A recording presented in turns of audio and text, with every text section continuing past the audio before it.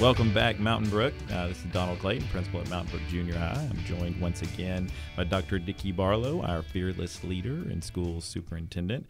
We are in podcast number 4, where this time we were going to talk about what e-learning looks like. Last time, with our third podcast, we talked a lot about what just happened in the last week and the governor's announcement and the state superintendent's guidance, and how that affected us and kind of some decisions that we made. So we're transitioning into what does e-learning look like. And I know there's a lot to that, and there's a lot of preparation that goes into that and hard work, basically. What have we done as a school system to get prepared for e-learning?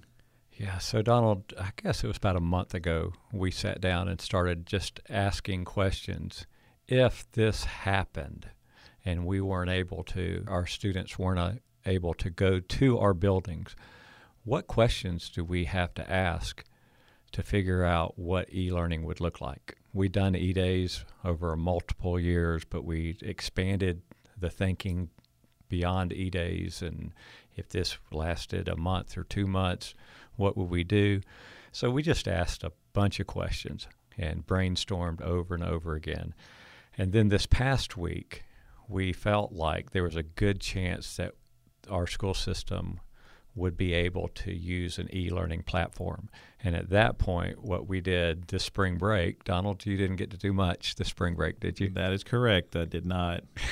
Because you were here the whole time. That's right. And so our administrative team, principals and directors and instructional leaders and technology leaders, were here discussing what an e-learning platform would look like. And so over this past week, we've built a framework, and our principals have talked to students and teachers about, do you think this would work? What we're thinking about this. I'll give you an example. One of the things that we do in e-days is we just say, hey, you need to do this work. And so students can do it anytime during the day, right? Sure. Well, when you're talking about 2 months of this, and what happens is if you just say do it when you want to, then if you're like I was when I was in high school, or my children now, is that you might procrastinate, and I'll do that in a little bit, and next thing you know, your whole day is just school from 8 in the morning till 11 o'clock at night, right, and you've done nothing else. And so we felt like in order to help our families, we probably need to have a structure. There needs to be a time when you start, and there needs to be a time when school ends. And so we've created a framework that will help our teachers and our community to know, this is when school is. This is when we're going to do work, as opposed to an e-day when you just do the work. And so that's one of the things we did this week. So if I'm listening to this podcast right now, I'm thinking, well, where's the schedule? And so let me just remind everybody that we'll have that schedule out and the structure out to parents and students probably by midweek next week. Right now, we're still tweaking a few things, and we'll run it past some teachers and other people in our system and community to make sure that we have just the right fit. The other thing that we realized is that, I've said this over and over again, we've got fabulous teachers, and they're great in the classroom. And we've asked them to change their whole style and move into a learning platform, a virtual platform. It's a big task. Which is huge, isn't it? Mm-hmm. And so, you're talking to all your teachers at the junior high and trying to encourage them and giving them ideas on what to be thinking right now, even during spring break. And so what we felt like is that we needed to create a virtual conference, because if you remember, the state of emergency goes until April 6th. So we can't start our e-learning until April 6th by the directive of the governor and the state superintendent, Dr. Eric Mackey. So we've got next week. So we're going to continue to offer optional resources for our students. The school system's not going to go in the dark and just forget about our families. But during that time, next week, our teachers are going to be involved in a virtual conference that we've built, that we can help our teachers who don't feel comfortable in that environment. We have a lot of teachers who live in that environment and they love it. And so those teachers that are experts can help ours that are beginners. And so on next Monday, Tuesday, Wednesday, and Thursday, our teachers will be involved in sessions throughout the morning. In the afternoon, they'll work in groups virtually because we can't meet back at our school.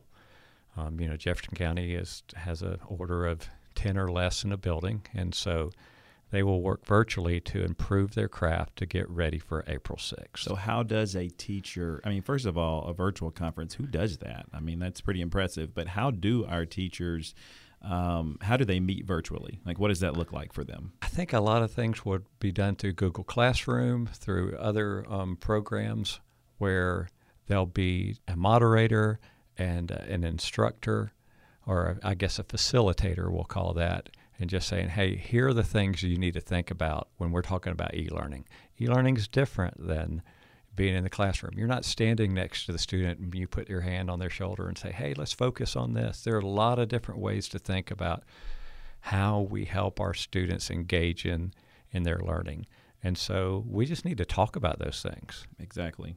You talked about standing next to the student, being able to kind of help guide them. The thing that I have always loved about my time here in Mountain Brook is how relational we are, how relationships are kind of form a core of who we are and how we operate. And so that's what kind of my next big question is, how do we keep that going? How do students connect with their teachers, and kind of what type of support will be provided in that whole the effort to keep the relationship going? I think we are lucky that it's at the end of the year and we already know our students really well in the classroom. It'd be different if it was the first 5 weeks of the year, but when you're looking at the end, we know them, but that's still such a foundation for us. What does that look like, staying connected? Our students, they can always email our teachers, and there'll be ways to connect with our teachers. In our schedule, we're looking at building office hours every day for our teachers, where students know, hey, if I need to get in touch with my teacher after the learning period is over, then I can just email or potentially call or use a different program to connect with their teacher. But there are other things too. I've talked about office hours, but there will be scheduled times that the actual learning will take place where students will have an opportunity to connect with their teachers. The teachers will give some type of instruction or some type of assignment. Sometimes it will be through something like Google Hangout or Google Meet, where there's actual conversation taking place. Other times it might be go to Canvas and work on this assignment that I've got for you, and then we're going to meet, or I'll give you a call, or I'll email you. There are multiple different ways to connect, but you're right. One of the things that we talked about when we first started talking about e-learning is that there were 3 things that we really wanted to do well. We wanted to have quality instruction, we wanted to have quality communication, and we wanted to have quality feedback. And so if we can do those 3 things during this time period, we'll be successful. It sounds like we have a lot of options in there, and I've always appreciated how we treat our teachers as professionals and give them the options. And it sounds like there's a lot to kind of keep us focused on the things that matter to us. So speaking to our students and families, what should they expect from e-learning? Well, before I jump to that question, mind if I say one other thing about that? Please. Because you just brought up the point that our teachers are professionals and they've been given leeway or flexibility, I guess we said. And that's the way we did set up this framework, because we really do believe our teachers are the professionals. And so rather than say, here are the things that you are going to do, we've said, here are the platforms you could use. Think about the content that you're trying to teach your students, the relationships you have with these students, and then you choose the right platform. You choose what's best for your class and how you best communicate with your students. And so there is a lot of flexibility in that, and that's because we believe our teachers are great at what they do, and we're going to allow them to decide what's best for their students. Now, what was your question? Yeah. So tell us a little bit about what students and families can expect from e-learning. Right. So I've heard there's been a lot of stuff on social media. I don't keep up with social media too much, but where people have said, I guess I'm a homeschool mom now. Right. And the only thing I would say about that is that there is a difference between e-learning and homeschooling. Homeschooling, you're getting the curriculum, you're determining the curriculum, you're teaching your students or your children, Right. and that would shortchange our teachers a bit, because we've been talking about how our teachers are professionals. And so what I'd say that what you can expect from e-learning is that you can expect structure, you can expect good instruction. And I talked about instruction, communication, and feedback. You can expect for the teachers to design the work and the teachers to offer the curriculum. Now, I got to be honest and say that it's not going to be like the classroom, right? Because the teachers aren't going to be in the room, Right. and they're not going to be next to the child. And so, especially in kindergarten to fourth, fifth grade, when we design e-learning activities for students, the parents are going to have to be involved. I mean, that's just how it is. I mean, maybe not all the time, but they're going to have to help their child. They're going to have to ask questions, be engaged in their students' learning. And I know that's quite a difference from dropping your child off at school and helping them with homework. Right. I said this in the last podcast, this is a new frontier for all of us, and it's going to stretch all of us. I know it's going to stretch the Barlow family with 3 children at home doing e-learning. It's going to be different.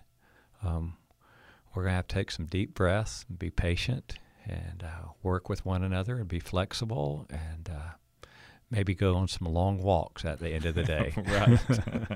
The Clayton family's already been trying to do that, at least. So we talked about what students and families can expect e-learning. So tell us a little bit, Dr. Barlow, if a student receives special services during traditional school, is that something that continues? Absolutely. We are going to do everything that we can to meet the needs of every one of our students. The word that we're using a lot is a good faith effort. You know, where our people are committed to our students and are checking in with families even now. So this good faith effort, what that means is we're going to do everything we can. Is there a chance that it's going to look different? Absolutely, because we're not in the home and the student is not in the school, so obviously it's going to look different, but it will continue. And same thing with counseling services. Our counselors have been working over the last couple of weeks very diligently to think about what services they can offer and how they can help students in mental health issues, anxiety issues, and so they've been working diligently. Our nurses are going to still work for us and work hard with families that they work with. Even our SROs will be there, and if we have to, not if we have to, but some of them will want to help read books to our primary school students, and so it's all hands on deck at this point. All of our employees are going to work, and our focus is to help our students and our families in the Mountain Brook community as best we can. Yeah. So we've been at this for, it seems, 2 weeks now of not being in session. It's a spring break, of course, but 2 weeks. And then now we finally know we're going e-learning. And we've still got a week until April 6th when that actually launches. So talk to us about what opportunities e-learning provides that an in-class learning doesn't, and then kind of follow us up with how can families prepare for e-learning over this next week until we get to April the 6th. Right. So I'm just going to go ahead and jump to how do you prepare, okay? So we've been talking about this at our home just a little bit, is that we have 3 children at home, and they're all going to be doing school from home. And so I think there are just some practical things that we can think about over the next week, and that is setting up learning spaces for our kids. And maybe they don't need to all be in the same room. Maybe they do. Maybe you take your dining room and you put a desk on one side and a desk on the other side, and you get headphones for your children so they can communicate with their classes and their teachers, and then you can be in the middle helping them as you do your work when you're at home working from home. There's a good chance I'll be working from home, and so as we continue to try to isolate ourselves from this virus. And so those are some things that we can do to prepare. I will say this too, Donald, and so this might be a stretch for me to say this, but I would just encourage our families. I know it's been 2 weeks now that we haven't been in school, and we just got out of spring break. That didn't really feel like a spring break, right? Not at all. And there are all kind of things going on. If you watch the news, you get scared to death. Mm-hmm. There's anxiety that's flowing everywhere. And so I would just encourage families, and I'm encouraging myself at the same time, is to take a step back and to make the most of this time.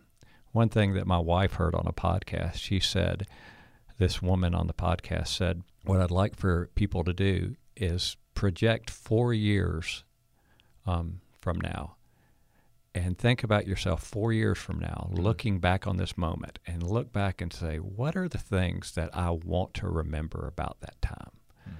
And so for me, what I'd like to remember is long walks with my family, right around dusk, conversations that probably wouldn't happen, but because we're in the same house together all the time, conversations that just kind of happen. That have great conversations with my son and my daughters, and maybe I'll get to tell them some things that I've always wanted to say to them, but didn't feel like I had the time to, about how I love them and care for them and how proud I am of them, those kind of things. Because when we're in the busyness of life, a lot of times we never slow down to do those things, right. Or maybe it's you have great dinner time conversations, and you sit around the dinner table for 45 minutes instead of 2 minutes. A couple of years ago, we developed these questions that they were dinner time questions, and we'll find those things again and dust them off and put them on our resource list. And there are about 100 questions that you can ask your family at the dinner table. The Clayton family does that a lot, actually. Oh, really? Yeah, we use them. That's great. And so maybe we need to pull things like that back out. And even though this time is full of anxiety, this could be a time that in 4 years we look back and say, hey, those times weren't all that bad. I mean, that's when we really solidified our relationship with our children. Yeah, that's good. So I'm hoping that will be something. Let me go ahead and speak about one more thing before we go off the air here, whatever the air is, off the podcast. And I want to talk to our seniors again and parents of seniors. I know that Dr. Mackey said there can be no graduation until after June 5th, that everything is canceled. And then he did come back and say, well, we'll have to see what happens with the virus. But I'd like to say, not just our seniors, but to all of our students, that we understand that there is a social aspect that has automatically been cut off from our students and our families. And so our priority right now is to get this e-learning platform in place so that we can create that structure to help our families and take away some of the anxiety of this doesn't feel right. And so once we get that started, we'll begin having conversations about graduation and about, parades or whatever we need to do to have our kids feel connected to our community and to our school again. We'll do those things. We're committed to doing those things, and we'll ask parents to help in that. We'll ask students to help in that. As our administrators plan at each school what they should do to help our communities stay together. So we haven't forgotten that. We're just trying to get this e-learning platform in place, and then as soon as we get that going and our teachers are getting to work and working with our students, we'll begin having conversations about what's next and what do we need to do for our community. So seniors, hang in there. We love you. We're going to do everything we can to make this memorable in a good way, not just a bad way. I don't want this to be, when you think of graduation, say that was the coronavirus year. Hopefully we can think of some things that we would go, gosh, it started out bad and scary, and it turned out to be something fabulous. Yeah, that's good. Thank you for that, Dr. Barlow, and that encouragement as well. I know I walk away thinking about how can I just kind of shift my thinking a little bit to make sure I'm looking at it from a positive viewpoint as well as a practical one. Continue to stay healthy, Mountain Brook. I know we have guidelines out there, social distancing, washing your hands. Make sure we keep following those things so that we can all work together to kind of help stop the spread here of this virus. But we hope you guys stay well, and we look forward to talking with you and seeing you soon. Thanks.